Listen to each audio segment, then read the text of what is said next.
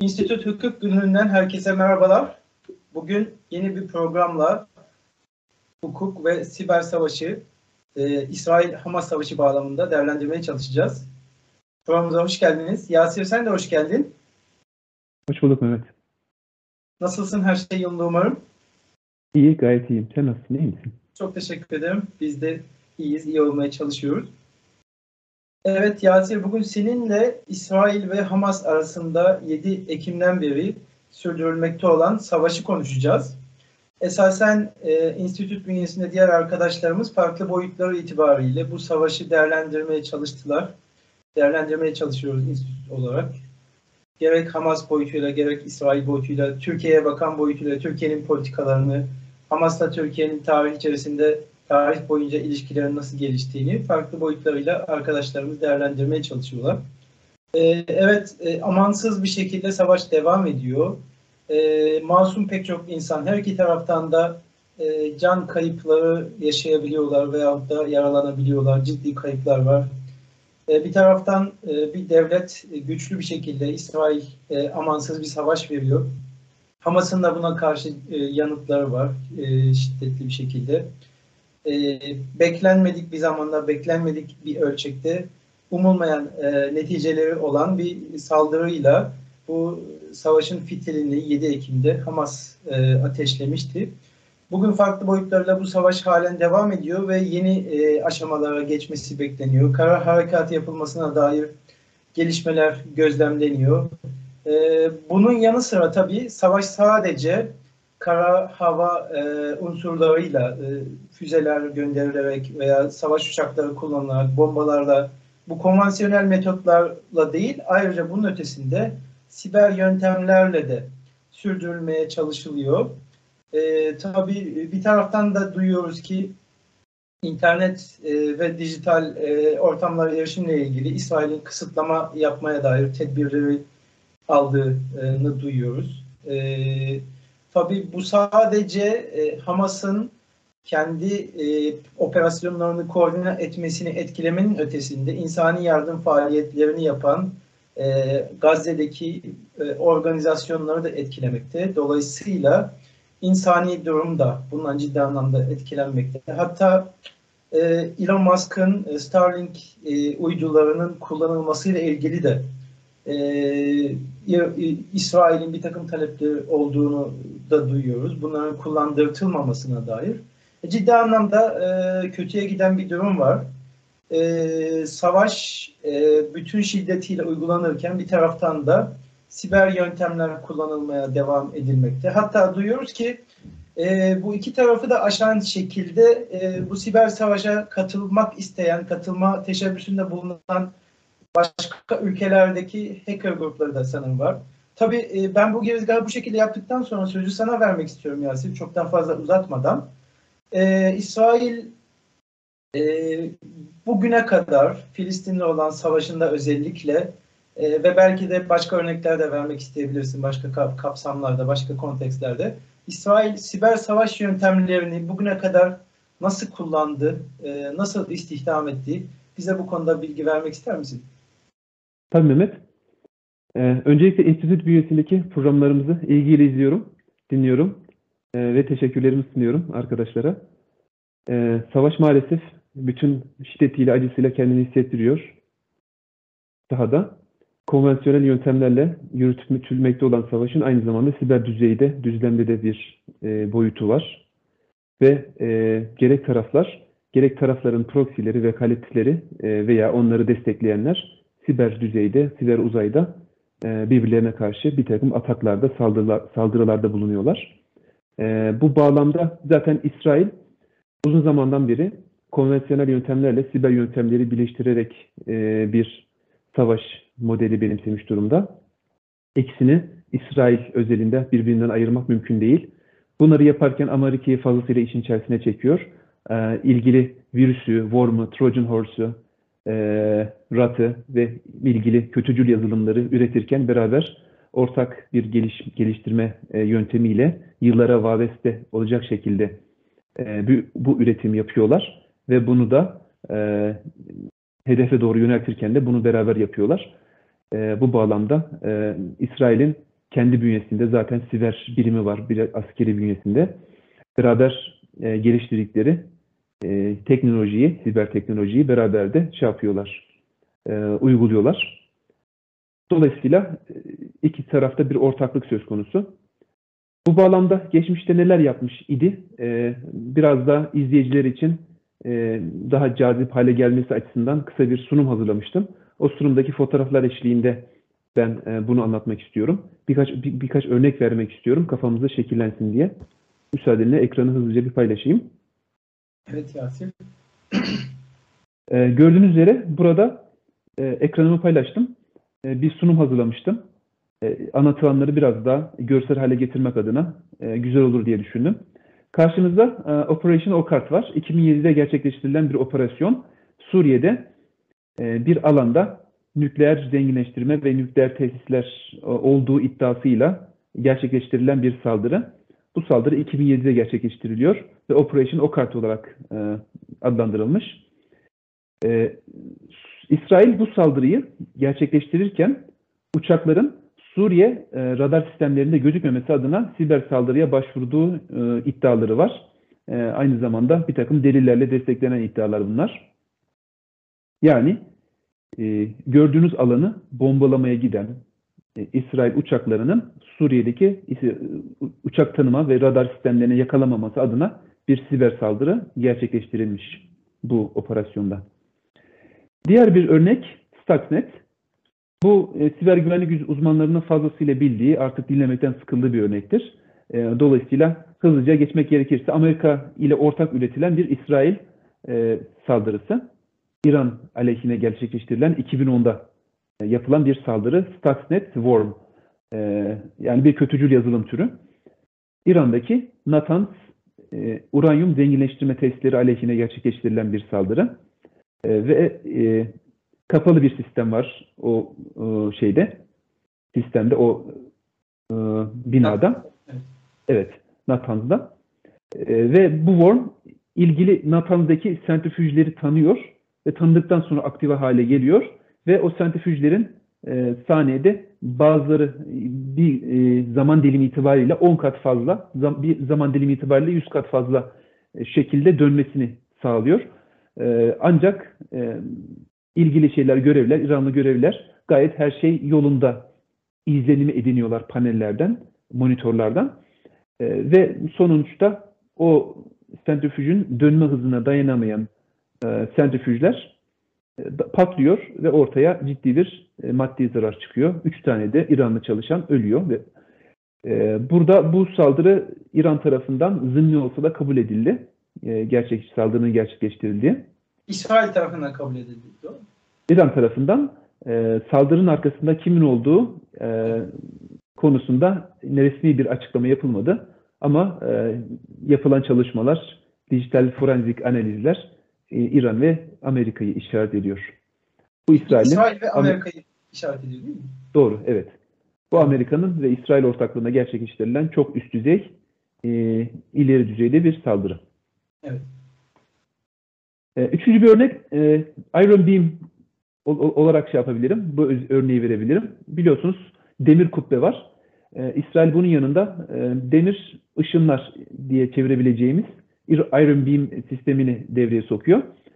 Bu sistem Gazze'den atılan veya herhangi bir yerden atılan roketleri deflect ediyor. Yani ters çeviriyor, geri çeviriyor. Bir takım elektromanyetik yöntemlerle. Dolayısıyla burada bu şekilde bir sistem benimsenmiş, hala uygulanıyor. Bütün roketler özelinde çalışmıyor benim bildiğim kadarıyla. Ama yine siber güvenlik, yani siber yöntemlerle yapıla gelen bir savunma mekanizması olarak öne çıkıyor bu. Evet. Yani İsrail'in kendi askeri bünyesindeki siber birimleri tarafından gerçekleştirilen siber operasyonlara ilişkin bu üç örneği verebilirim. Peki günümüzde nasıl siber uzayda bu yapılıyor, yürütülüyor? O bağlamda birkaç kelam etmek isterim. Şimdi bir sonraki slayta geçiyorum. Bu ekranda gördüğünüz İsrail lehine çalışan siber gruplar, hackerlar, gördüğünüz üzere pek çok team var, takım var. Ve bunlar İsrail lehine bir takım hackerlık faaliyetlerinde bulunuyorlar. Bunlarla yapılan röportajlar söz konusu. Bu röportajlardan edinebildiğim şeylere göre, bilgilere göre yani çok yani nerd diyebileceğimiz tipler olduğu için bu siber gruplar çok bölgeye hakim değiller. Yani şuna hakim değiller. Bölgenin tarihine, o sosyolojisine ve jeopolitiğe hakim değiller. Kendilerine niye İsrail ile konumlandırdıkları kendilerini ve onlar lehine siber operasyonlar yürüttükleri sorulduğunda yani Filistin'in işgalinden kurtarmak amacıyla bunu yaptığını iddia ediyorlar. Kendilerini o şekilde savunuyorlar. Yani kendi anlatılarına göre İsrail Filistin işgali altında. Dolayısıyla buna karşı da bu şekilde bir önlem almışlar kendilerince. Ve yine kendilerine sorulduğunda sivil hedeflerden uzak durduklarını söylüyorlar. Ama farklı bir yerde de kritik altyapılara saldırdıkları ki kritik altyapıların çok %90-%95'lik bir kısmı sivil altyapıları destekleme amacıyla kurulan şeylerdir, yapılardır, altyapılardır, tesislerdir.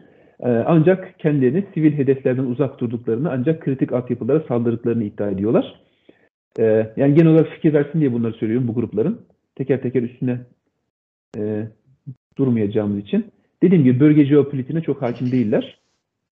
Peki hangi ülkelerde yaşayan insanlar bu gruplar Yasir? O konuda genel bir bilgi verebilir misin? Tabii onu söylemiyorlar, onu afişe etmiyorlar ama farklı bir takım dark web'de yer alan bir takım gruplar ile iltisaklı olduklarını iddia ediyorlar. Devlet tarafından istihdam edilmediğini söylüyorlar, iddia ediyorlar. Ancak kendi aralarında bir koordinasyon olduğunu, hedeflerinin gayet targeted olduğunu, hedefli çalıştıklarını, yani her türlü siber operasyonların arkasında belli bir hedef güttüklerini ve bunu yaparken de herhangi bir çıkar amacı gütmediklerini iddia ediyorlar. Bu şekilde bir strateji ve yöntemleri var. Evet. Hangi ülkeden? Mesela isimlerinden anlayabiliriz. Indian Cyber Force diye bir şey var burada. Indian Darknet Association gibi. IT Army of Ukraine var.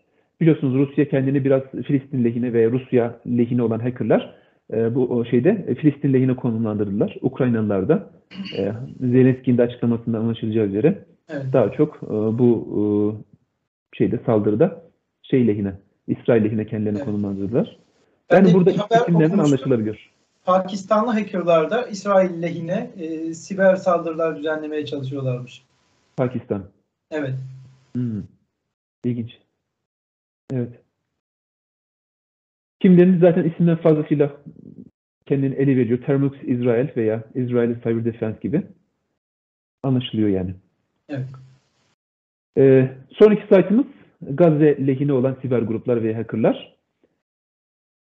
Bunlar genel olarak bunlarla yapılan mülakatlar şu şekilde, onları okuduğumda şu bilgileri edindim. Hedeflerinin yolsuz hükümetler olduğunu söylüyorlar. İnsan hakları lehine ve eşitlik amacıyla bu saldırıları yürüttüklerini söylüyorlar. Ve yöntem itibariyle hükümet kurumlarını sızma, hükümet kurumlarının bilişim sistemlerini ele geçirme ve ondan elde ettikleri bilgileri açığa çıkarma ve yayma şeklinde bir metot gütmüşler. Bunu yaparken aynı zamanda bu bilgileri satma ve bundan da para kaynağı elde etme amacını da güdüyorlar aynı zamanda. Yani hacktivizmin yanında bir de siber suçluluk söz konusu burada. Sadece hackleme ve kendi propagandalarını yayma amacından öte farklı finansal amaçları da var gibi gözüküyor.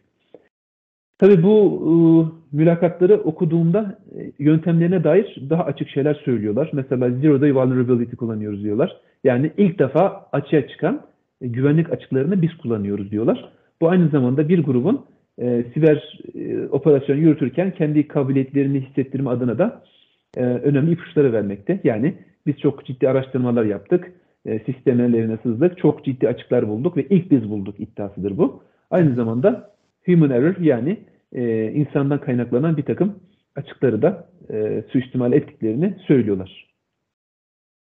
Gruplar bu şekilde. Bunun ötesinde bir sonraki slaytta teker teker neler yaşadığına geçebiliriz müsaadenle Mehmet. Evet Yasir. Şimdi Nova Independent System Operator. Burada bu operator otomatize endüstriyel sistemler adına bir takım otomatize yöntemler ve metotlar üretiyor.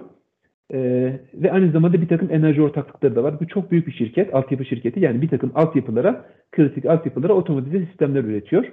Aynı zamanda yapay zekayı da buna dahil ediyor, entegre ediyor. İsmi Noga. Büyük bir İsrail şirketi. Ve 6 Ekim'de bu şirketin DDoS saldırılarına maruz kaldığını görüyoruz. Şurada gördüğünüz üzere şirketin farklı ülkelerdeki bütün şubelerinin siber saldırıya maruz kaldığını burada görüyoruz. 6 Ekim'de gerçekleştirilmiş. Yani 7 Ekim saldırılarından bir gün önce böyle bir saldırı gerçekleştirilmiş gördüğünüz üzere. Connection failed, broke out, timeout gibi hatalar vermiş. Bu saldırıyı Cyber Avengers adlı Filistin lehine hareket eden bir siber örgüt veya siber suçlu diyebiliriz, hacktivist diyebiliriz. Onlar üstlenmiş veya daha nötr olmak için siber grup diyebiliriz. Bu saldırı onlar üstlenmiş. Geçiyoruz. Uyarı app'lerine yapılan saldırı. 7 Ekim'de gerçekleştirilen bir atak bu. Anonymous Sudan adlı ekip bunu üstlendi. Ve roket, biliyorsunuz 5000'den fazla roket saldırısı gerçekleştirildi 7 Ekim'de. Aynı zamanda eş zamanlı olarak, simultane olarak İsrail'in vatandaşlarını uyarmak adına kullanmış olduğu app'e bir saldırı düzenlenmiş. Görmüş olduğunuz gibi burada Anonymous Sudan saldırıyı üstleniyor ve kendi forumlarında saldırının arkasında olduğunu iddia ediyor. Ve İsrail vatandaşları ilgili app'e ciddi bir tehdit olmasına rağmen ulaşamamışlar. Bu şekilde 7 Ekim'de gerçekleştirilen bir DDoS saldırısı bu. Sonrasında İsrail hükümet sitelerine yapılan saldırıyı görüyoruz. Web siteleri engellenmiş. Yine DDoS saldırısı. 8 Ekim'de gerçekleştirilen bir saldırı. Bunu kimin üstlendiğine dair şöyle bir bilgi var. Killnet adlı siber güvenlik, siber grup. Rusya yanlısı bir siber grup bu. Yani bu şeyi bilen, alemi bilen, okuyan kişiler bilir Killnet'i. DDoS saldırısı olarak gerçekleştiriyor. İsrail hükümet sitelerine yönelik bu saldırıları yapıyor. Ve sitenin 50 saat boyunca ulaşılamaz olmamasına sebebiyet veriyor. Aynı zamanda biliyorsunuz hükümet sitelerine yapılan saldırı, hükümet siteleri bilgi amaçlı kullanılabiliyor. Bu gibi kriz dönemlerinde de koordinasyon amaçlı kullanılabiliyor. 50 saat sitenin erişilememesi demek vatandaşların devletten 50 saat boyunca ilgili siteler üzerinden yardım alamaması demektir. Bu ciddi bir aksaklığa sebebiyet verdiği yönünde okumalarım var. Jerusalem Post'ta yapılan bir siber saldırı söz konusu. 8 Ekim'de yine gerçekleştiriliyor. Aynı grup tarafından, yani Anonymous Sudan tarafından yapılan bir saldırı bu. Yine 2 günden fazla bir şekilde online sitenin erişilemez olmasına sebebiyet veriyor bu saldırı. Bu şekilde. Jerusalem Post adlı İsrail'de yayınlanan online medya organına yönelik bir saldırı var burada. Yine aynı ekip tarafından. Anonymous Sudan. Burada İsrail'in uyarı app'lerinin manipülasyonu söz konusu. 9 Ekim'de gerçekleştirilen bir saldırı. Burada dikkat ederseniz DDoS atağı yok. Yani sisteme erişim engellenmiyor. Aynı zamanda bir manipülasyon, bir deformasyon söz konusu. Yani İsrail'in kendi vatandaşlarına bir takım uyarılar vermesi adına geliştirdiği bir app bu. Uyarı app'i. Ve sağda göreceğiniz üzere "The nuclear bomb is coming", yani nükleer bomba geliyor şeklinde bir uyarı yazmışlar. Evet, bu şekilde bir red alert olmuş. Bunu yapanlar da Anon Ghost adlı grup. Yani dediğim gibi bir manipülasyon söz konusu. Bu çok daha öte siber yetenekler gerektiriyor. Sadece DDoS app'e yapmak yerine sistem içerisinde ilgili server üzerinde bir erişim elde etmişler anladığım kadarıyla. Ve o serverdaki bir takım bilgileri değiştirmişler. Bu da halkta, İsrail halkı nezdinde terör oluşturma, bir panik oluşturma amaçlı yapılan bir saldırı gibi gözüküyor. İsrail bunun karşılığında ne yapmış? Şimdi tabii bu iki tarafı yaparken, düşünürken şunu akılda bulundurmak lazım. Yani bir tarafın diğer bir tarafa siber yollarla zarar ikaz edebilmesi için ilgili tarafın bilişim sistemleri kullanıyor olması lazım. Ve bilişim sistemlerine çok bağlı olması lazım. Yani burada Hamas'ın yani bir devlet değil ama bir takım kamu hizmetleri sunuyor. Bu kamu hizmetlerini de bilişim sistemleri üzerinden yapmıyor. Yani bilişim sistemlerini kullanma kapasitesi çok sınırlı. Kendi örgüt üyeleri arasındaki haberleşmeyi sağlama amaçlı yapılan bir takım komünikasyonlar vardır. Ancak onları elde etme, onlara ele geçirmeye yönelik bir operasyon olabilir. Dolayısıyla burada hani daha çok anlattıklarım Hamas'ın veya Hamas'a sempati duyan bir takım siber grupların İsrail aleyhine yaptıkları şeyler daha fazla. Hatta yapılan bir araştırmaya göre birisinin diğerinden 7 kat daha fazla olduğu yönünde bir çalışma yapılmış. Yani Hamas lehine veya Filistin halkı lehine yapılan siber operasyonlar çok daha fazla. Burada Binance adlı bir kripto platform var. Yani kripto dünyasında bir takım işlem yapan arkadaşlar bunu bilir, Binance'i bilir. Binance ile İsrail polisi arasında bir koordinasyon ile Hamas'a ait kripto hesapların ele geçirilmesine yönelik çalışmalar mevcut. Bazı hesapları ele geçirmişler. Aynı zamanda bazı hesapların ele geçirilmesi yönündeki çalışmalar devam ediyor.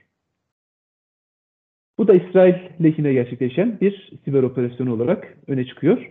Evet. Diğer bir konu Dorat güç santraline yapılan siber saldırı. Bunu Cyber Avengers adlı grup üstlendi. Santrale ait bir takım gizli bilgilerin confidential documents. Bunları ele geçirildiğine yönelik iddialar var. Dokümanlar, bilgiler ele geçirilmiş.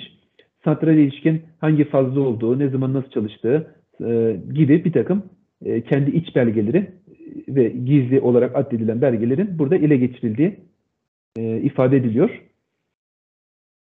Burada işte tabii önem arz eden kısmı kritik bir altyapı, bir güç santrali. Aynı zamanda bu santrallerin bilişim sistemlerinin kapalı sistemler olduğu, yani closed circuit systems olduğu, yani dışarıdan erişiminin olmadığı, en azından o şekilde olması gerektiğini biliyoruz. Ama burada dışarıdan yapılan bir müdahale ile ilgili iç belgelerin, dokümanların, gizli belgelerin ele geçirilmiş olması biraz endişe veriyor. Ya da vermeli. Diğer bir durum IDF, Israeli Defense Forces, IDF askerlerinin, yani İsrail askerlerinin kişisel bilgileri ele geçirilmiş. Bunu kim üstleniyor? Hemen bakıyorum. Blackfield adlı bir grup bunu üstlenmiş. Bu grup Rusça yazılan forumlarda etkin olan bir grup. Dolayısıyla buradan Blackfield adlı siber grubun Rusya yanlısı bir grup olduğu ortaya çıkıyor. İsrail askerlerine ait kişisel bilgiler, fotoğraflar, sosyal medya hesapları, telefon numaraları ele geçirilmiş. Ve bunların targeted bir şekilde, yani hedefsiz saldırılar için kullanılabileceği söyleniyor grup tarafından. Aynı zamanda dikkat ederseniz kırmızı içerisine alınan, kare içerisine alınan USA Expect Us, yani ABD'ye yönelik saldırılarımız geliyor, ABD bizi beklesin gibi bir uyarı da var. O şekilde bir uyarı koymuşlar. Dikkat ederseniz aynı zamanda bu bilgiler satılıyor. Data plus access for sale 15K. Yani $15.000 muhtemelen bu bilgilere access verileceği ifade edilmiş burada. Dediğim gibi burada sadece ilgili ülke yanında olma, hak, hakkaniyet, eşitlik söz konusu değil sadece. Aynı zamanda finansal bir çıkar da söz konusu. Evet, devam ediyoruz. Mekorot adlı bir su altyapı şirketi var. Ulusal bir şirket. Mekorot, Israel National Water Company. Bu su altyapısına yönelik bir siber saldırı gerçekleştirilmiş. Az önce power plant, yani güç santrali vardı. Ona yönelik bir siber saldırı söz konusuydu. Bu da yine kritik bir altyapı. Su altyapısına yapılan bir siber saldırı. Ve Cyber Avengers adlı grup bunu üstleniyor. Bu da endüstri kontrol sistemlerine, yani SCADA sistemlerine olan bir erişim olarak öne çıkıyor. Bu kısmı biraz endişe uyandırıyor. Çünkü su altyapısına yapılan bir erişim üzerinden suyun hijyeni değiştirilebilir ve dolayısıyla sivil halka bu yol üzerinden zarar verme ihtimali söz konusu. O şekilde. Evet. Bunun haricinde OPRAK, akaryakıt, perakende ve filo işletmeleri, ORPAK pardon, yine Cyber Avengers adlı bir şirket. ORPAK adlı akaryakıt, perakende ve filo işletmeleri. Bu da kimi ülkelerde yine kritik bir altyapı veya kritiğe yakın bir altyapı olarak öne çıkıyor. Enerji, akaryakıt şirketi. Dolayısıyla ekranda gördüğünüz üzere şirketin kontrol panelleri ve gaz borularının, yani iç sistemleri içerisinde yer alan gaz borularının çeken CCTV kameralarının, yani kapalı sistem kameralarının bu kameralardan görüntü elde edilmiş. Ve bu da delil olarak buraya konmuş. Ekrana gördüğünüz üzere. Yani biz bu sistemi içine girdik ve CCTV kameralara dahi ulaştık. Ve bu kameralar üzerinden yapılan kaydı da sizinle paylaşıyoruz şeklinde bir meydan okuma söz konusu burada. Tabii bu biraz da delillendirmesi açısından ciddiyet arz eden, aynı zamanda kritik bir altyapı, bir siber saldırı. Evet, muhataplar bu biraz endişe uyandırmış olmalı. Devam ediyorum. Evet, Yasir. İsrailli LGBTQ topluluğuna yönelik bir saldırı var. Bunu kim üstlenmiş? Anongos adlı, evet şurada yazıyor, Anongos adlı siber grup bunu üstleniyor. Gayder adlı bir app var. İsrail'de kullanılan, aynı zamanda ABD'de zannedersem kullanılıyor kısmi olarak. Bu app'e yönelik bir saldırı. Bu app'ten vatandaşların ilgili kendini diverse olarak tanımlayan insanlara bir takım kişisel bilgilerine erişmişler ve bunu da hem satıyorlar hem de yaymakla tehdit ediyorlar. Bu şekilde. Bunun haricinde ve son olarak söyleyebileceğim All Israel News and Abu Ali Express adlı iki İsrail'de yapan medya, yani yayın yapan medya organı var. Bunlara yönelik saldırı. Aynı zamanda web defacement diyoruz buna. Yani hem izleyicilerin, dinleyicilerin bu şeylere, web sitelerine erişimleri engelleniyor. Hem de web sitesine uğramaları halinde kendi propagandalarına yer veren bir ekran görüntüsü yer alıyor. Bu da 16 Ekim'de gerçekleşen bir saldırı. Your Anon T13 adlı siber grup bunu üstlenmiş. Bu da her ne kadar yani fazla bir fiziksel etki doğurmasa da Filistin lehine gerçekleştirilen veya Gazze lehine gerçekleştirilen bir saldırı olarak öne çıkıyor. Bunun haricinde diğer bir saldırı şu şekilde, yani bu az önce saymış olduğum o listedeki gruplar aynı zamanda şunu yapıyor.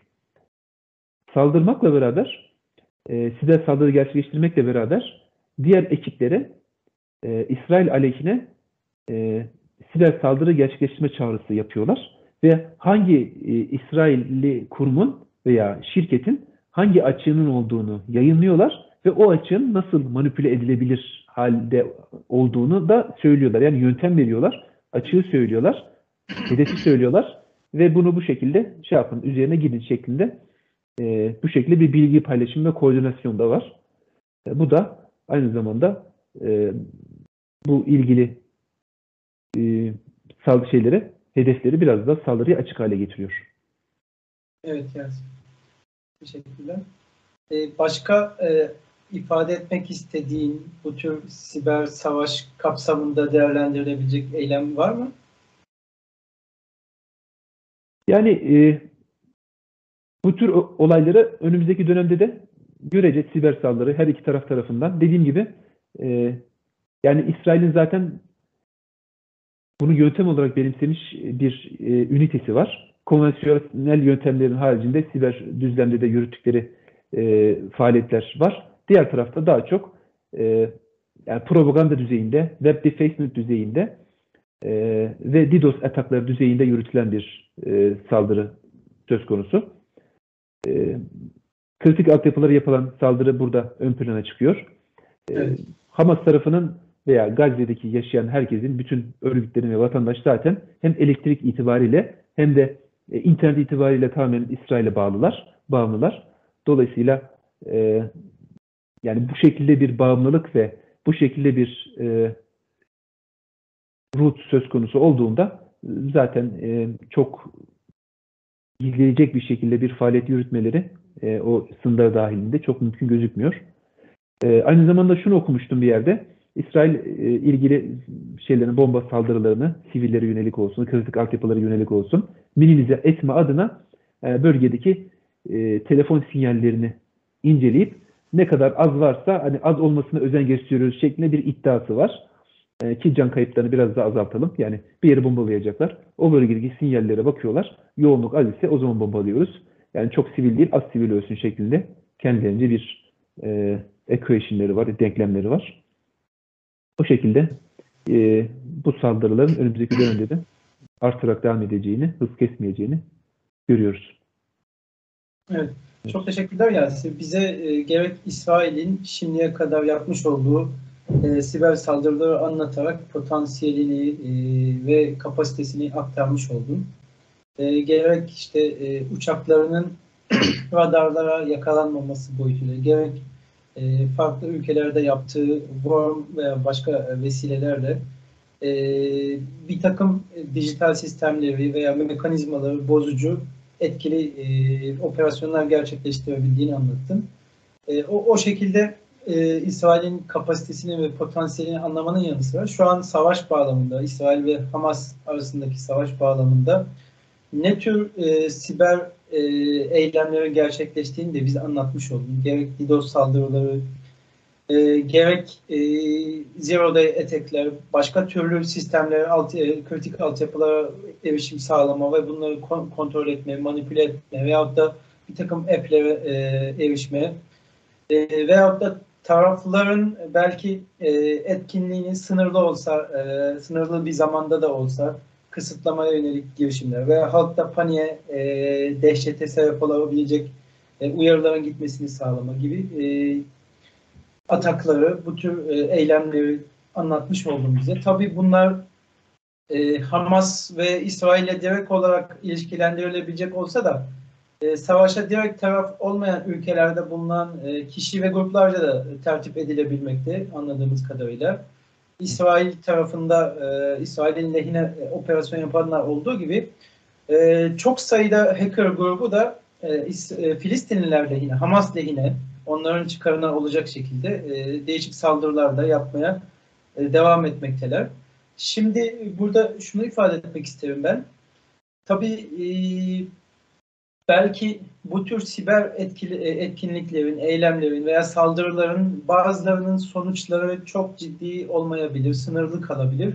Ancak belli çerçevelerde yapılan saldırılar, özellikle kritik altyapılara yapılmışsa bunların neticeleri çok ağır olabilir. Bu kritik altyapının tamamen kontrolden çıkmasına veyahut da bu kritik altyapı üzerinden sunulan hizmetin halka çok ciddi zarar vermeye yol açmasına sebep olunabilir. Yani bahsettiğim gibi mesela su iletim hatlarını yöneten şirketler veyahut da topluluklara yapılan saldırılar halkın bir süre, uzun süre veyahut da susuz kalmasına yahut da zehirli veya zararlı su almalarına, kullanmalarına sebep olabilir veyahut da barajların mesela patlatılmasına sebebiyet veren veyahut da belli yerlerdeki trafoların patlamasına veya başka türlü şiddet boyutu olan neticelere de yol açabileceğini hesaba katmak lazım.